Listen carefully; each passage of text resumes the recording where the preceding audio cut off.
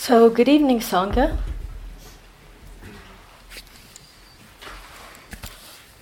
So, I am giving the Dharma talk tonight, and we are going to be working with mindfulness. What is mindfulness? There's a few quotes about mindfulness I really like. And one of them is from... I'm not sure if the sound is working. Oh, it's not? No. Yes, it is. It is, but my voice isn't there. Maybe I have to move it. Is that better? A little better? What do you think? Maybe it's them. Can you hear it? Can you hear it through the speakers? You can? This side. You can hear it from this side. Oh, you can? Oh, well, see, that's better, right? There you go. Now, can I make it stay like that?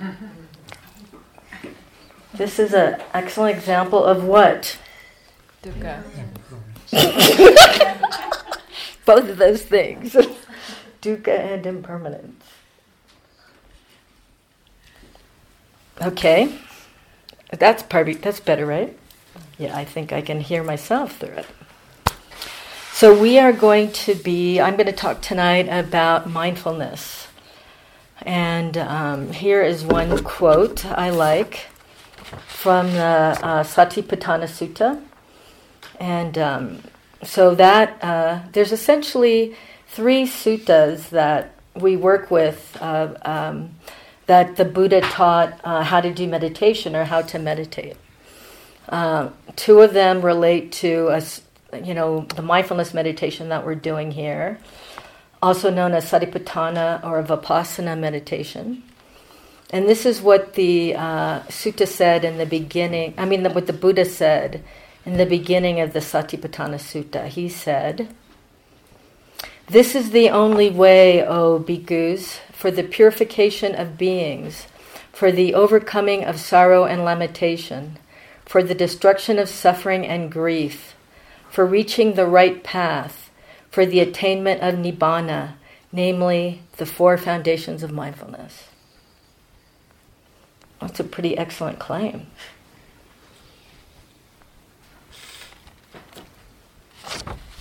So here is another quote that I like about mindfulness meditation by Dilgo Khyentse Rinpoche. He says, "What we normally call the mind is the deluded mind, a turbulent vortex of thoughts ripped up by attachment, anger, and ignorance.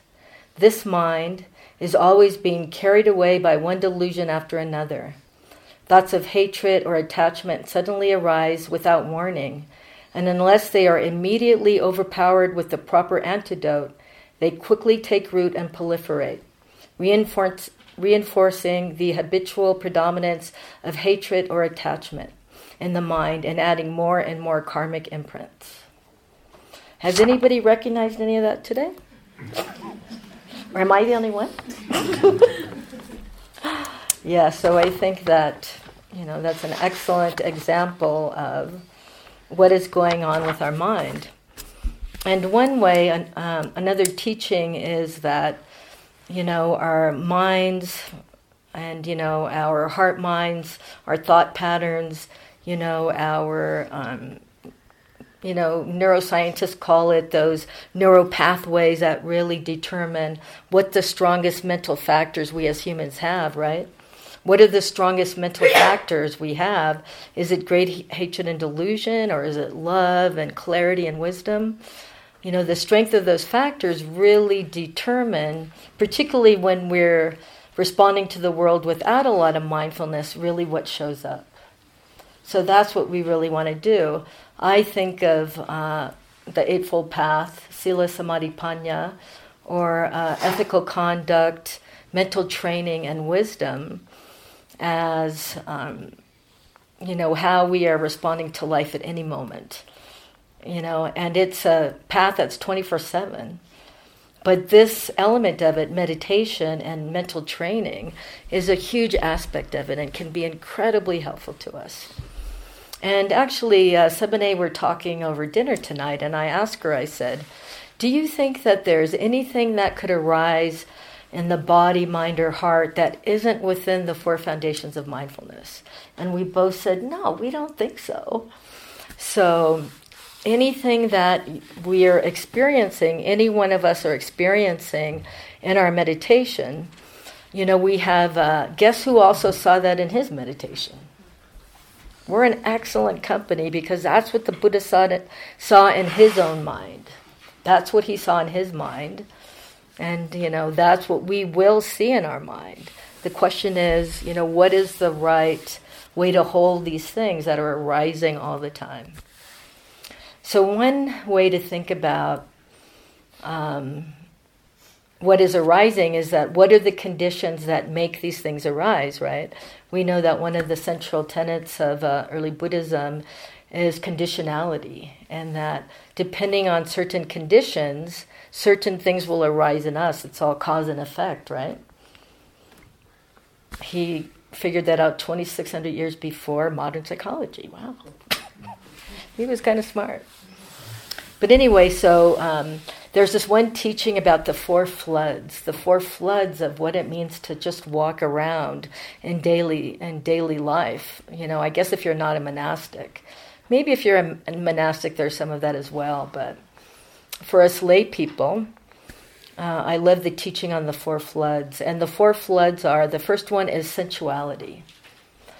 And that's just what we're up against all the time. Our entire culture tells us that if we want to be happy, we should look like this, we should own that, we should have this job, we should have this possession. It's, thinking that some deep sense of happiness can be created from external conditions.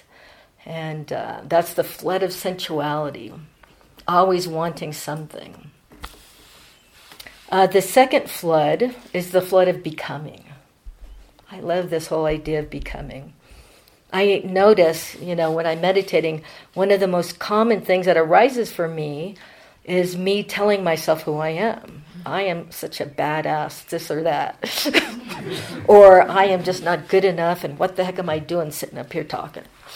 And then everything in between that, right? And that's the flood of becoming. Sitting in front of you right now, I'm becoming a Dharma teacher.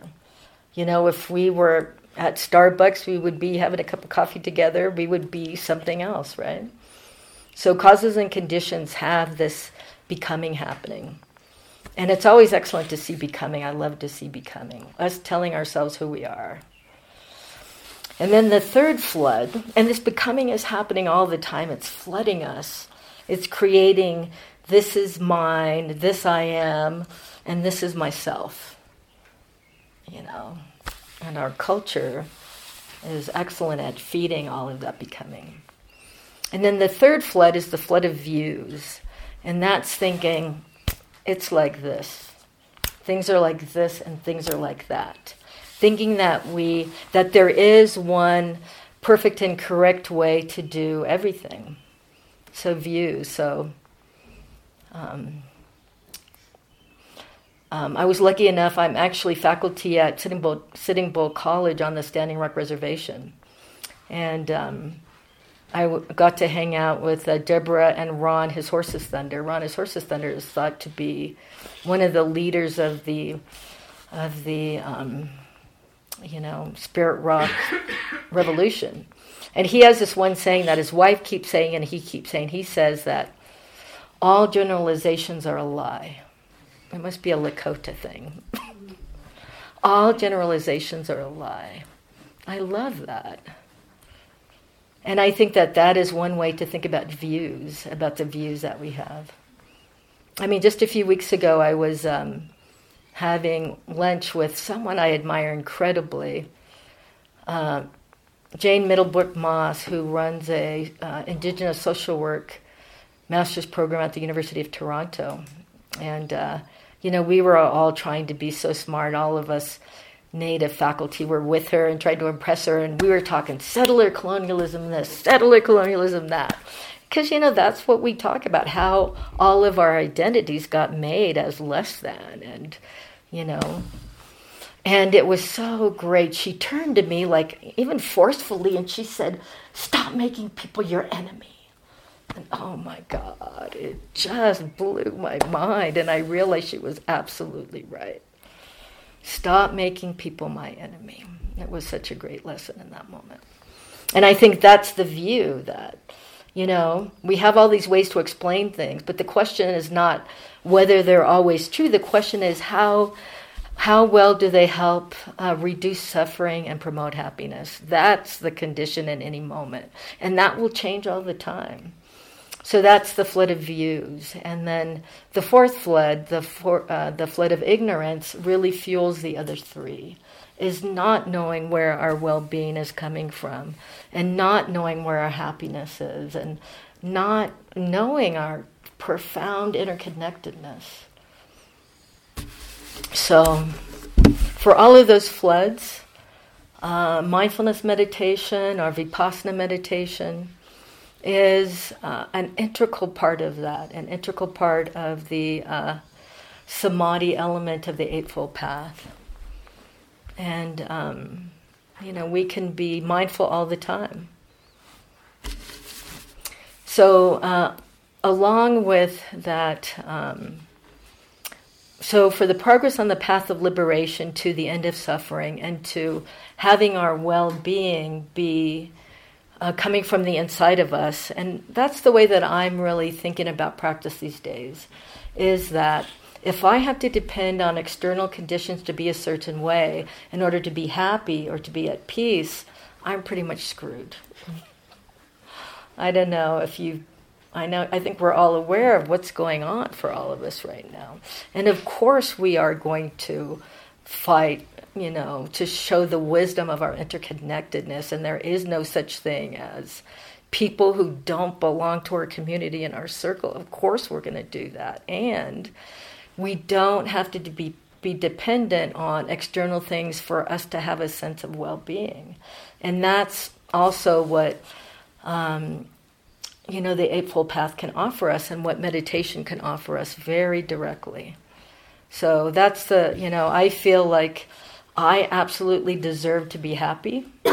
I don't deserve it any more than anybody else, but I absolutely don't deserve it any less than anyone else either. So I think that's something, I think we all, I heard people speaking about being kind to ourselves and loving ourselves, and I think we all grapple with that. And that's another reason why our wonderful mindfulness, satipatthana, vipassana practice is neuro-decolonization. We are seeing these neuro pathways of thinking about ourselves, and our mindfulness can actually plug it up. And if we do other, mindfulness meditation, Brahmavihara practice, other ways of just living the Eightfold Path, we fill up those neural pathways of all that negativity and all of that self-disregard and ignorance of where happiness is, and we fill it with really positive mental factors and wisdom and compassion and love, and that becomes what we, all of the mental factors that react to life as we walk in the world. So I think we probably all know what the four foundations of mindfulness are. So it is, and we know this, mindfulness of the body. The second foundation is mindfulness of feeling tone. And feeling tone is whether an experience is pleasant, whether what we are knowing in the moment is unpleasant, or whether what we are knowing in the moment is neither pleasant or unpleasant or neutral. That is mindfulness of feeling tone. The third is mindfulness of mind, thoughts and emotions, mental states. And then mindfulness of dhammas, or mental phenomena. And right now, the two that I've been working with most are mindfulness of the 5 hindrances, and mindfulness of the 7 factors of awakening. And so I just want to talk about a little bit of those. And I have been working a lot with the way the Venerable Analayo is now teaching Satipatthana. Many of you probably know how he is teaching it these days. He has a new book out called Satipatthana, A Practice Guide. And it's for absolutely sitting down and doing the meditation. And this morning I did a guided meditation of essentially the way that he has put together mindfulness of the body. You know, the Buddha taught a few ways to have mindfulness of the body. And that was mindfulness of the 32 parts of the body, mindfulness of the elements in the body, you know, the 4 elements and how they're absolutely, that's what the body is made of, the 4 elements. And then also mindfulness of just the impermanence of the body. That, and I'm sure there's a few old people in here. There's a lot of young people. We love that, love the young people. But we love the crones as well. And, you know, the older I get, the more I can just feel, I mean, just on a daily basis, almost the degeneration of the body. The bones and the ligaments and the flesh and the skin. We can see it. It just happens. And that's a very wholesome observation to see that. So, so the way the body meditation is going are 3 particular ones. And the one I did this morning, which is a body scan of skin, flesh, and bones, is, you know, what it does is it builds up concentration in our minds. It allows us to be stable. You know, it builds up samadhi and being able to, it strengthens our mindfulness. It makes our mindfulness stronger. And it also, what it also does is it seeds the mind to have insight. It seeds the mind to have very particular insight about the real nature of the body. You know, we have all these crazy ideas, as Dilgo Khyentse Rinpoche said, you know, deluded minds are turbulent vortex of all of these sexuality and becomings and views. But when we do this practice of body scans of skin, flesh, and bones, and we don't want to push anything, we don't have to conceptually think about it much, we just do the practice. And what that does is it, you know, I like to say that mindfulness is the data collection instrument for intuitive awareness, for this other knowledge system where wisdom and insight comes from. And it's wisdom and insight that frees us from suffering. It's not our conceptual thinking mind at all. So that's the first way to practice with mindfulness of the body, is the body scan on skin, flesh, and bones. The second one is I'm going to lead the meditation again tomorrow morning. I'm going to do the instructions, and I'm going to do a guided meditation on the 4 elements, on how the body is earth, fire, water, and air. And I love it that, you know, the Buddha, when he was teaching his son Rahula how to meditate, that's how he taught him how to meditate. He taught him 4 elements meditation. So I think that's got to be pretty special. And I know in a lot of our ceremonies and other ways that we practice, a lot of our cultural traditions, the 4 elements are central to that. I know in Indian country, someone mentioned the sun dance. And I sun danced for many years, and the 4 elements are a keen part of that. And other native ceremonies as well. The 4 elements are really central to that. So, and again, when we do body scans or do that meditation, it's building up samadhi, it's building up collectedness of mind. You know, we're not thinking a lot. Every time we think, you know, we're releasing energy. You know, every time a thought, it's like a blurp of energy goes. And when we can really contain that, we're building up energy. And that's what strengthens our samadhi, our concentration, and it makes mindfulness stronger as well. So, and then the third body scan is just knowing the impermanence of the body. We're not going to have time to do that. And so the second foundation of mindfulness is mindfulness of feeling tone. And this one is huge. It's very, very big. And that is just knowing, and this is a universal characteristic. Feeling tone is always present. It's present 100% of the time in our lives. But we often don't realize it or see that as part of what's happening in the moment. And that is mindfulness of pleasant sensations. You know, it could be when we're having dinner and just the taste of the food, or you know, after having gone for a nice long walk and feeling the relaxation and tiredness of that might feel good. And actually, there's a very interesting thing in this foundation of mindfulness too, is that there's such a thing as unworldly pleasure. Unworldly pleasure. And that's actually the pleasure that can come, and the physical sensations of pleasure that can come through meditation and through other spiritual practices. And those are thought to be incredibly wholesome forms of having pleasure. You know, we all know that some of the very deep concentration practices, you know, jhana practice and things like that, are incredibly blissful. Better than sex, drugs, and rock and roll. You know, just incredibly blissful feeling tone we can get that's coming from just this meditation practice.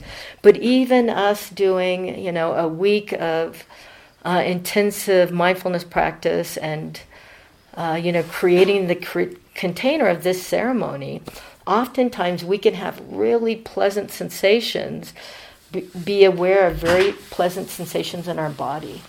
Sometimes, you know, PT can be like little sprinkling energy, little bits of energy all over our body. I often feel a sense of calm, clarity, and contentment. I call it the opposite of craving. It's like just, you know, contentment in this moment that I feel around my heart chakra when I'm meditating, you know.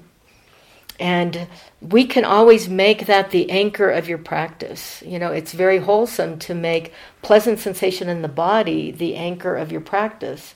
And it's good because we're much more apt to stay with that, right? Because it feels good. So we can always go there. But like everything else, it's impermanent, right? It arises and passes away.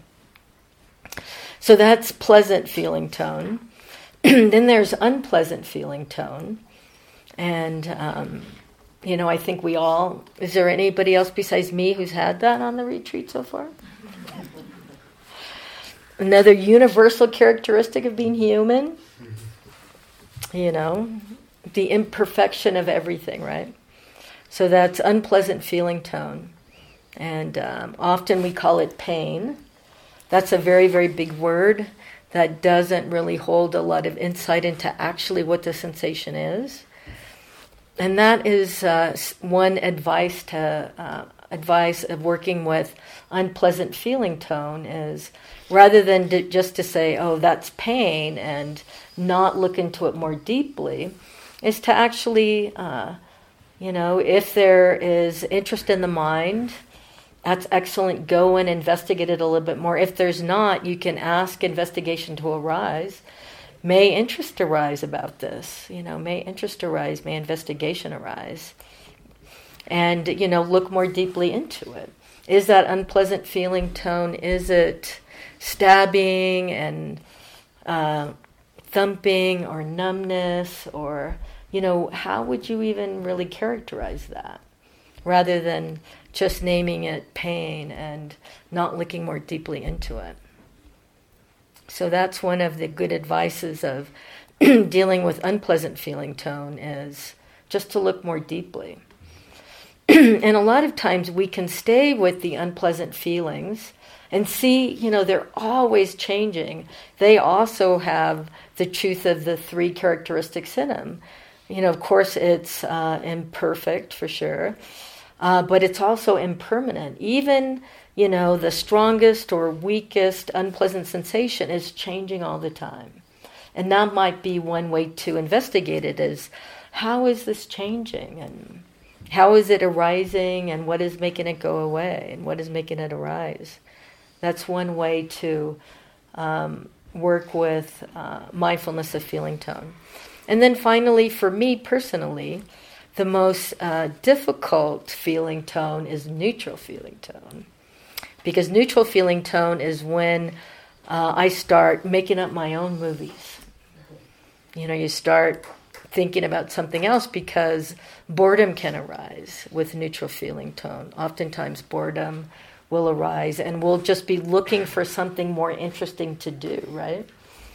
And oh my gosh, the papancha that arises. Papancha is like just crazy thinking. And we all know on meditation retreats, one thing that can be an outcome of neutral feeling tone is of vipassana vendetta or of vipassana romance. And wow, I'm so happy that, and I'll just say this might be TMI, but I am so happy that I have gone through the change of life, because it frees some of us up so much. I love it. That there's not so much of vipassana romance going on that used to happen, right? I remember sitting the 3-month retreat at IMS, and oh my gosh, I got married to like 3 people there, and had kids, and got divorced, and it's amazing, the stories. And you know why we do that? Because thinking about those things is pleasant, right? It's pleasant, and we are drawn to wanting pleasant things. In fact, the Buddha's, one of his deepest discourses about dependent origination, about just how it all happens, and he says that what there is there's contact with something, and then there Vedana is the first thing that arises. So contact with something, and it's either pleasant. If it's pleasant, we run after it. If contact and then unpleasant arises, we run away from it. If it's contact and neutral Vedana arises, we space out and don't even pay attention to what we just contacted. So then there is tanha, so it's contact, Vedana, feeling tone, and then upadana, which is clinging. When you believe that, if you believe that whatever that thing that's pleasant is going to make me happy and it make me stop suffering, or if you believe that thing that's unpleasant, totally we don't need it, we're going to run away from it. If we believe that, then we cling to that. That's upadana. We cling to it if we believe it and we don't see the truth of it with insight in the moment. And then with the upadana, that comes the bhava, the becoming. It turns us into somebody in that moment. It's so interesting. So I just wanted to say that, to say that feeling tone, pleasant, unpleasant, and neutral, is a excellent thing to really be aware of, in our meditation. So that's the second foundation of mindfulness, mindfulness of feeling tone, Vedana in Pali. And then the third foundation of mindfulness is mindfulness of the mind, of mental states, of the mind. And I guess emotions too, but emotions oftentimes are physical sensations, right? There's physical sensations that often give rise to thoughts, or thoughts can often give rise to physical, emotional, mental states as well. The two are very much tied together. So observing the mind, and that is just watching thoughts. For a while in my practice, I made mindfulness of mind my anchor. And, when you're thinking a lot in meditation or on retreat, you could, try to do that for a little while, to make mindfulness of mind your anchor in what you're looking at, just to see, what is triggering thoughts to arise, what a thought arising feels like or looks like, what happens to it once you're aware of it. Does it continue? Does it go on? Does it get bigger? Does it disappear? Does it, what are the conditions for that thought to arise? What was the contact that gave rise to that thought? And then what happens to it once we have it? And another important thing to notice about mindfulness of our thinking process is how wholesome or unwholesome what we're thinking is. That's a huge part of the practice, because that's where we see where those neuropathways, what the deepest neuropathways we have. It's telling us what habits we have, what mental factors are strongest in our heart and our mind. And, it gives us an opportunity to really do something about that. So is greed very prominent in the mind? Am I always thinking about what I want to make me happy? Is aversion very prominent in the mind? Right now I told my work that I was going to be retiring after the next academic year. And oh my gosh, such a huge change. It's like all these people who I have loved for many years, it's like I'm creating all these reasons I don't like them, so I have to get out of there. It's crazy what the mind does to make it, okay for me to do that, or having not such a sense of loss somehow. It's crazy. And I see that, and it's like, Bonnie, I see you, Mara. I see you, aversion. And then I give myself a hug and say, but it's okay. So, how much greed, aversion, or delusion is in the mind? Do we believe everything we think? Oh my gosh, it's crazy. And then just, I think mindfulness of mind for me, it's not only the thoughts that are arising, but we also know that oftentimes, particularly when we're sitting in retreat, we'll see very similar thought patterns arise. So for me right now, what I just told you is an example of,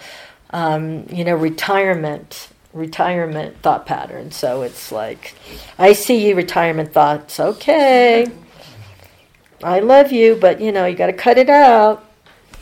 And then, that story I told you about the Vipassana romance or Vipassana vendetta. Oh my gosh, thoughts. I would create thoughts, like I said, of all of these fantasies. In fact, that was my biggest thought pattern before, I got a little bit older. It was, romantic fantasy was so much where I always went to, because it was pleasant Vedana, I always went there, that I actually did a shorthand of it. It was called RF. So I would start fantasizing and say, oh, I see you, RF, you're there. And, interesting, once you can see it clearly, a lot of the times it'll just disappear. And, it might be back next time I'm having neutral feeling tone and want a little bit of excitement or happiness. But, we can see that, and we're much more aware of that and can name that much more specifically and know it. And just knowing it and seeing it clearly with strong mindfulness, that's what deconditions that in us. That's the putty of mindfulness and that deep neuro pathway that inclines our mind to go there when we want something pleasant to be happening.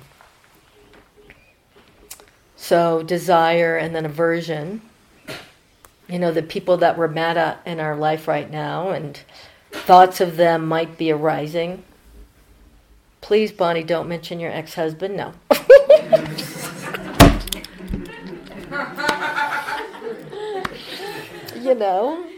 The people that you don't even want to think about them because you'll go there and you don't want to do it. All of the aversive patterns. You guys are all in deep practice right now, and they say an excellent antidote to that, to the people who really you have some very deep anger at, is actually to Send them, Brahma Vihara, send them some metta or some compassion practice. And so that's a good antidote to real aversive thinking and aversive thought patterns. I like to realize the common humanity of it.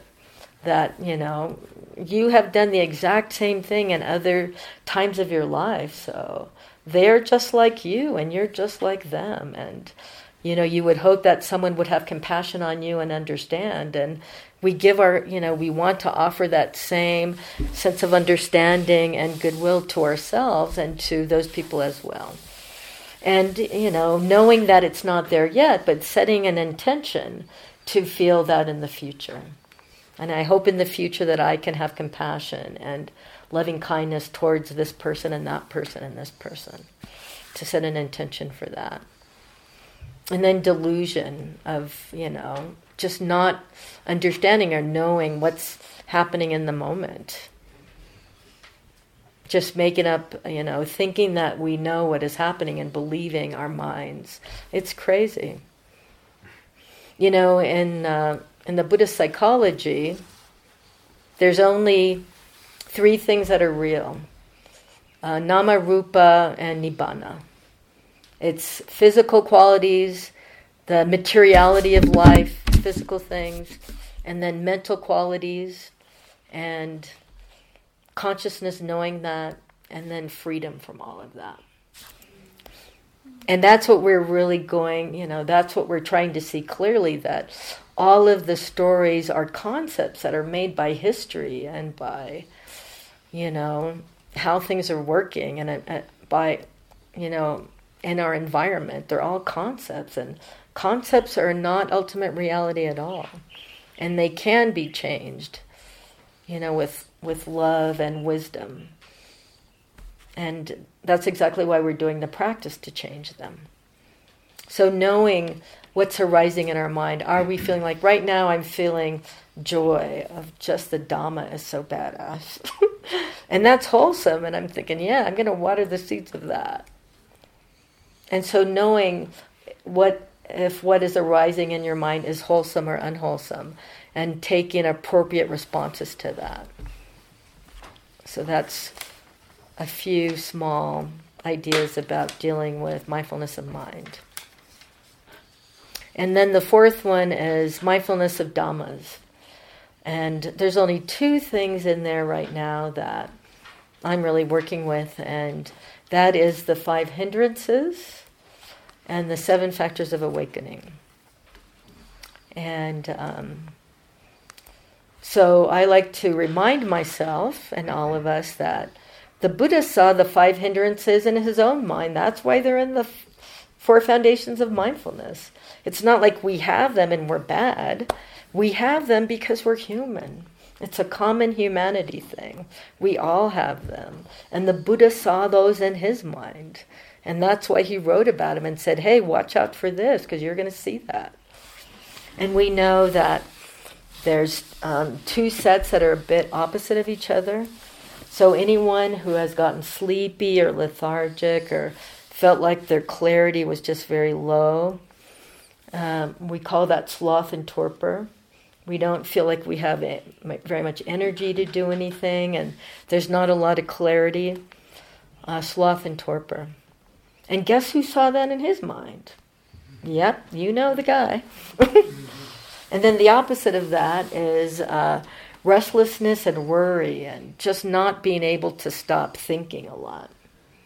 Restlessness and feeling like we can't settle down, and just maybe, sometimes I experience it as too much energy. And that can happen when we're on retreat, when we're meditating and doing this beautiful practice.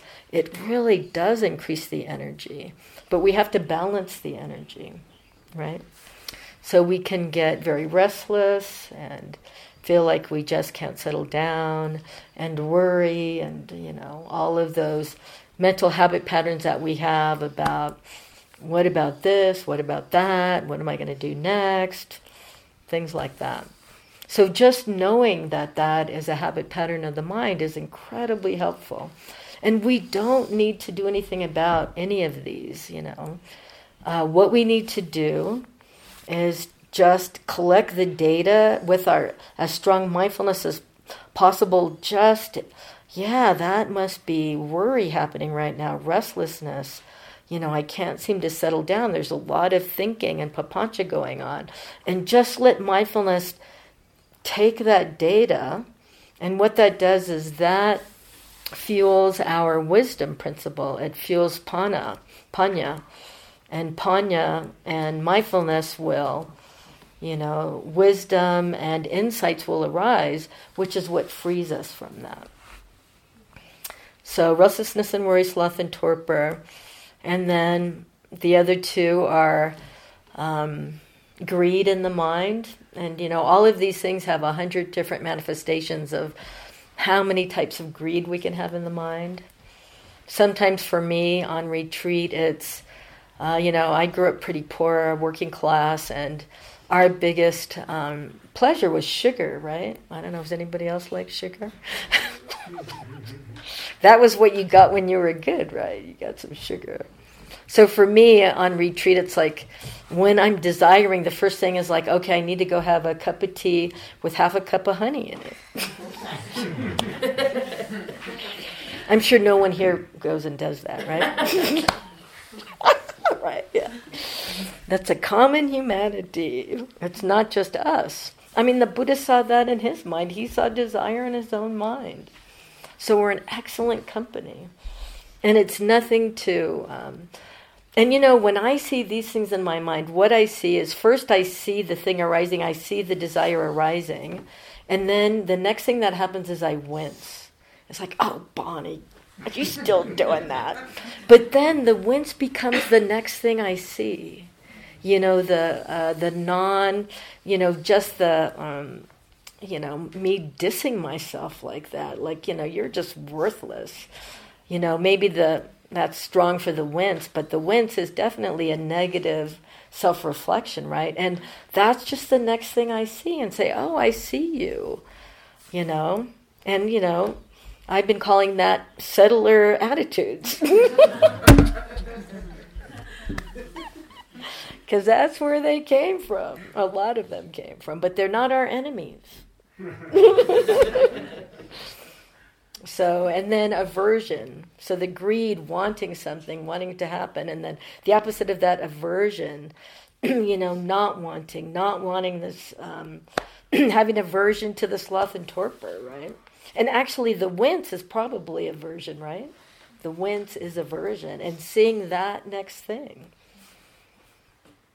And just seeing how much aversion we have in the mind. Like, I don't want to sit like this. I don't want to do that meditation. Just watching has aversion arises, and seeing it clearly as aversion, a mental habit pattern that we each of us individually have because it's a common humanity thing. It is not personal. It's not personal. We didn't invent greed and aversion.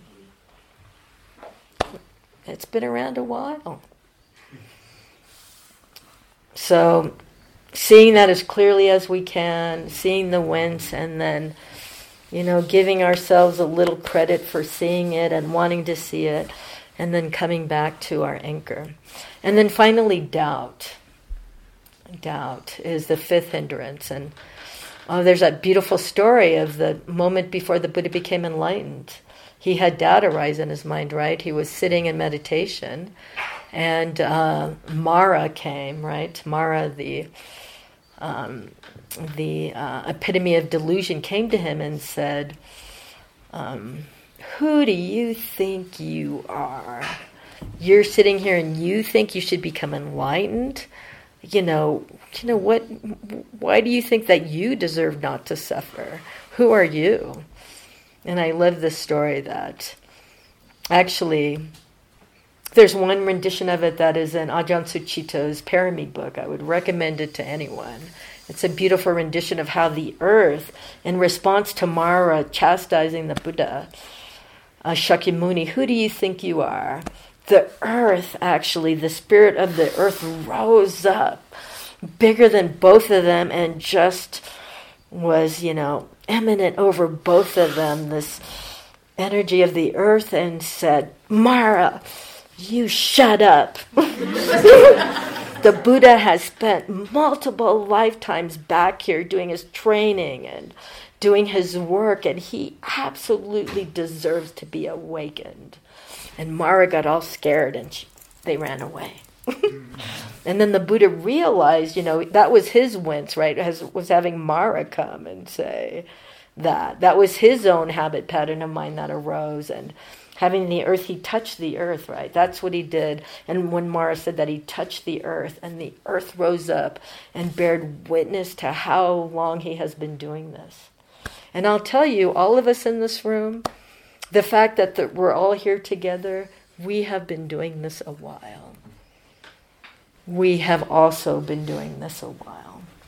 So that's one thing that we can do when the self-doubt comes in. Touch the earth and ask the earth to share its, its sense of that, this is what is meant for us. And this is where we're going. And we absolutely deserve to be practicing like this.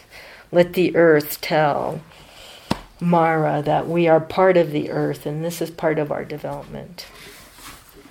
So those are the 5 hindrances, and those are part of the 4th foundation of mindfulness, the 4th satipatthana. And then the last one that I want to talk about is really, really important because oftentimes, according to neuroscience, and I like neuroscience sometimes.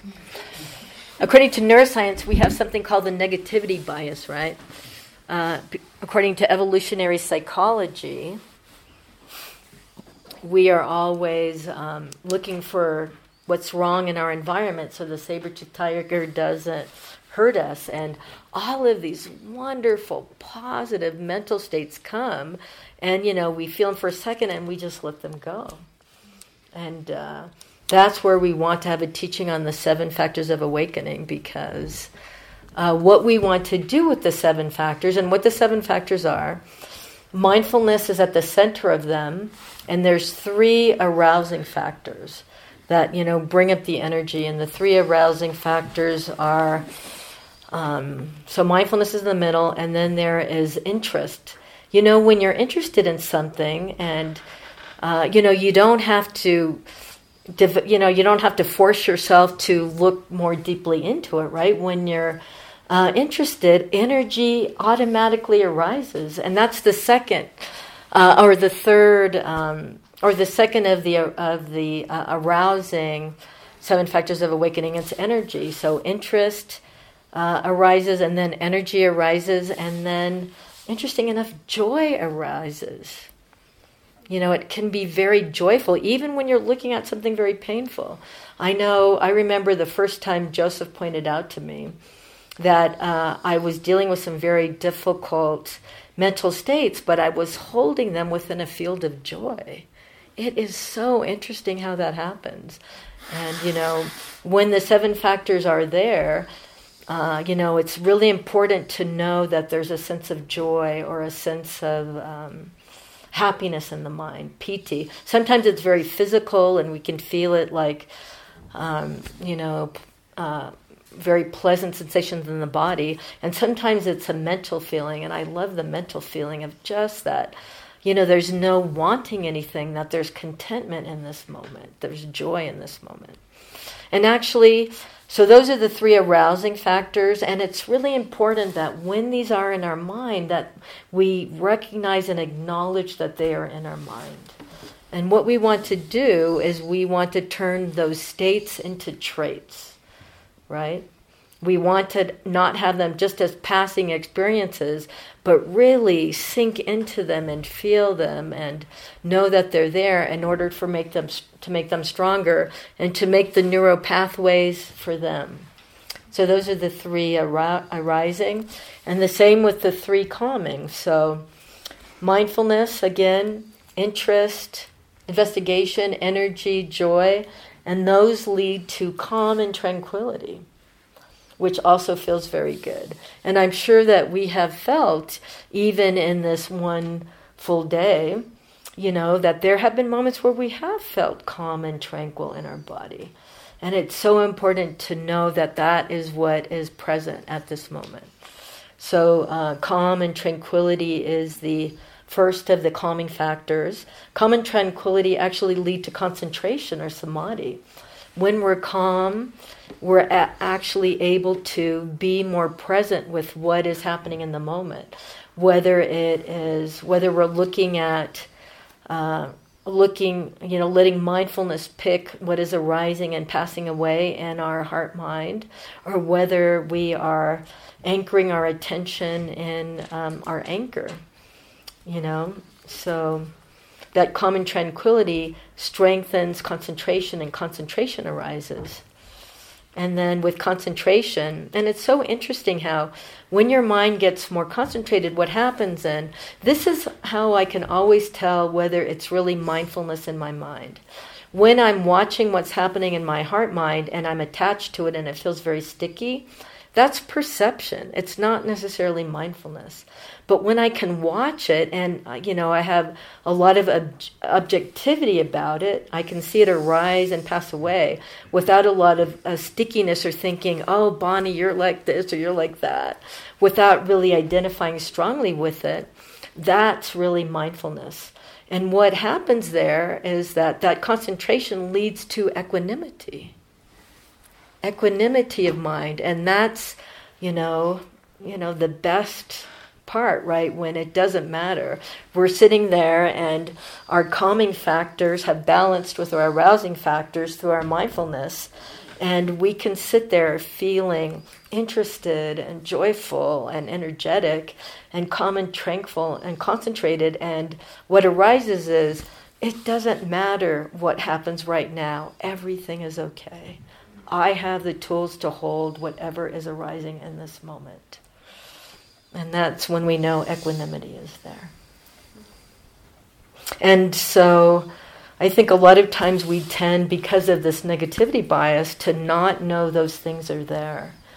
But it's important to, when we see them, to really hold them and to, the same way that we obsess over the strangest negative emotion we might have, to at least give our strong attention to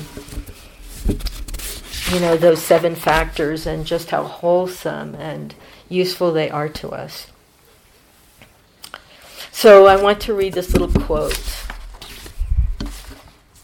I love this quote that I actually just found today. Where is it?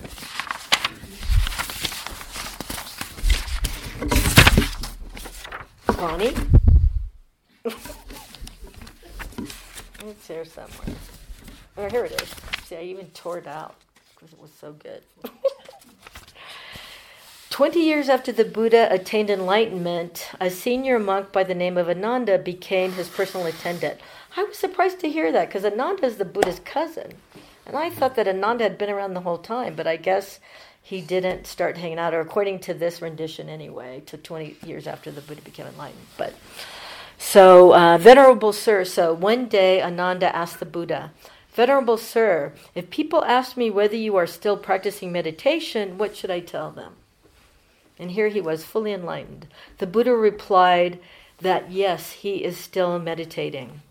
What kind of meditation do you practice, Venerable Sir? Ananda asked. Mindfulness of breathing, the Buddha answered. Mindfulness of breathing. So that leads us to another incredibly important sutta in the canonical text of, the canon of early Buddhism or Theravada, and that is the Anapanasati Sutta, which is about mindfulness of breathing. So I wanted to say that because oftentimes what I will do is I will go through the 7 spokes of the Satipatthana, mindful body scans of the 4 elements and of skin, flesh, and bones, and just bring attention to how I can feel the impermanence of my body. I'll do a mental body scan and check for what's going on in my heart and mind. my mental, the thinking that I have. I'll do a body scan or if I'm struggling, I'll do a hindrance check. Is there a hindrance present right now? And I'm always definitely happy to see the 7 factors arise. Those are the 7 spokes of the Satipatthana. But we can also do much more concentrated breath meditation. And one thing that Sebene just told me that I thought was fascinating, and I'm going to go read up on this right away. Sebene is in another, can I say that? Sebene is in another training program, actually, that Tanisara and Kitasaro are doing, that it is on my things to do list. It's a 2-year training that they're doing right now, and they're going to do another 2-year one after this one is finished that I'm absolutely signing up for, trying to convince Jeff to do the same. And I guess Kitasaro is talking a lot about how important Anapanasati is, and in the Anapanasati Sutta, it talks about knowing when the breath is long and when the breath is short, right? And that the newest interpretation is that yes, as we were doing this morning when I was leading the meditation of skin, flesh, and bones, of taking deep breaths and letting stress release, that is part of the instruction of the Anapanasati Sutta, is to take some deep breaths towards relaxation and relaxing the body and being aware of that and consciously doing that.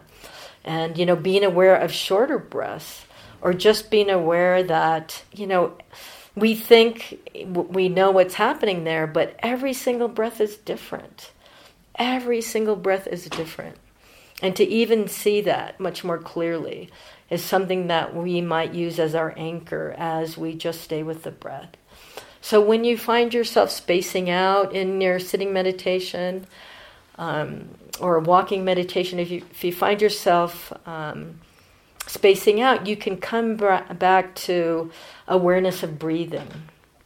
Awareness of breathing is a hugely wholesome thing. And we can come back and give ourselves some deeper breaths to let go of stress, but, have some power or intention in our breathing. Watch our breath breathe slowly or slightly, do that on purpose and stay with that and see how that feels. Because that also increases our concentration, our samadhi, and our steadiness of mind.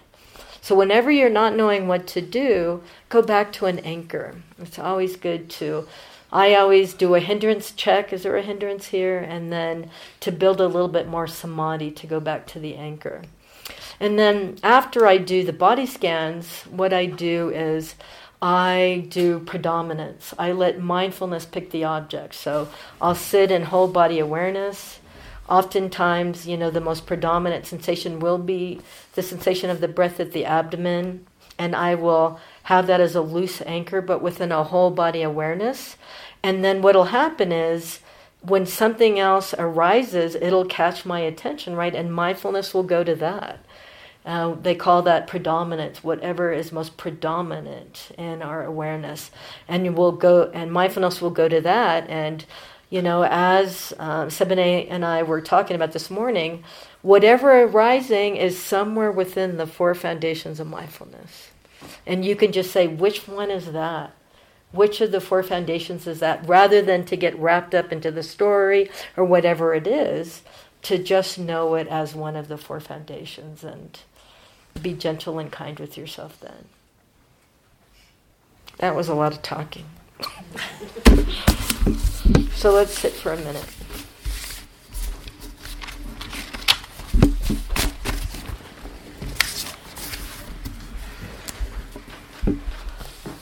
What kind of meditation do you practice, Venerable Sir? Ananda asked.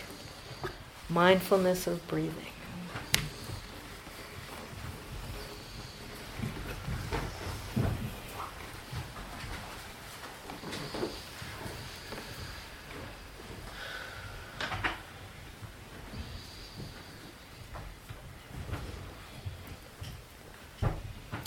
May our practice be for the benefit of all beings in all directions. including ourselves.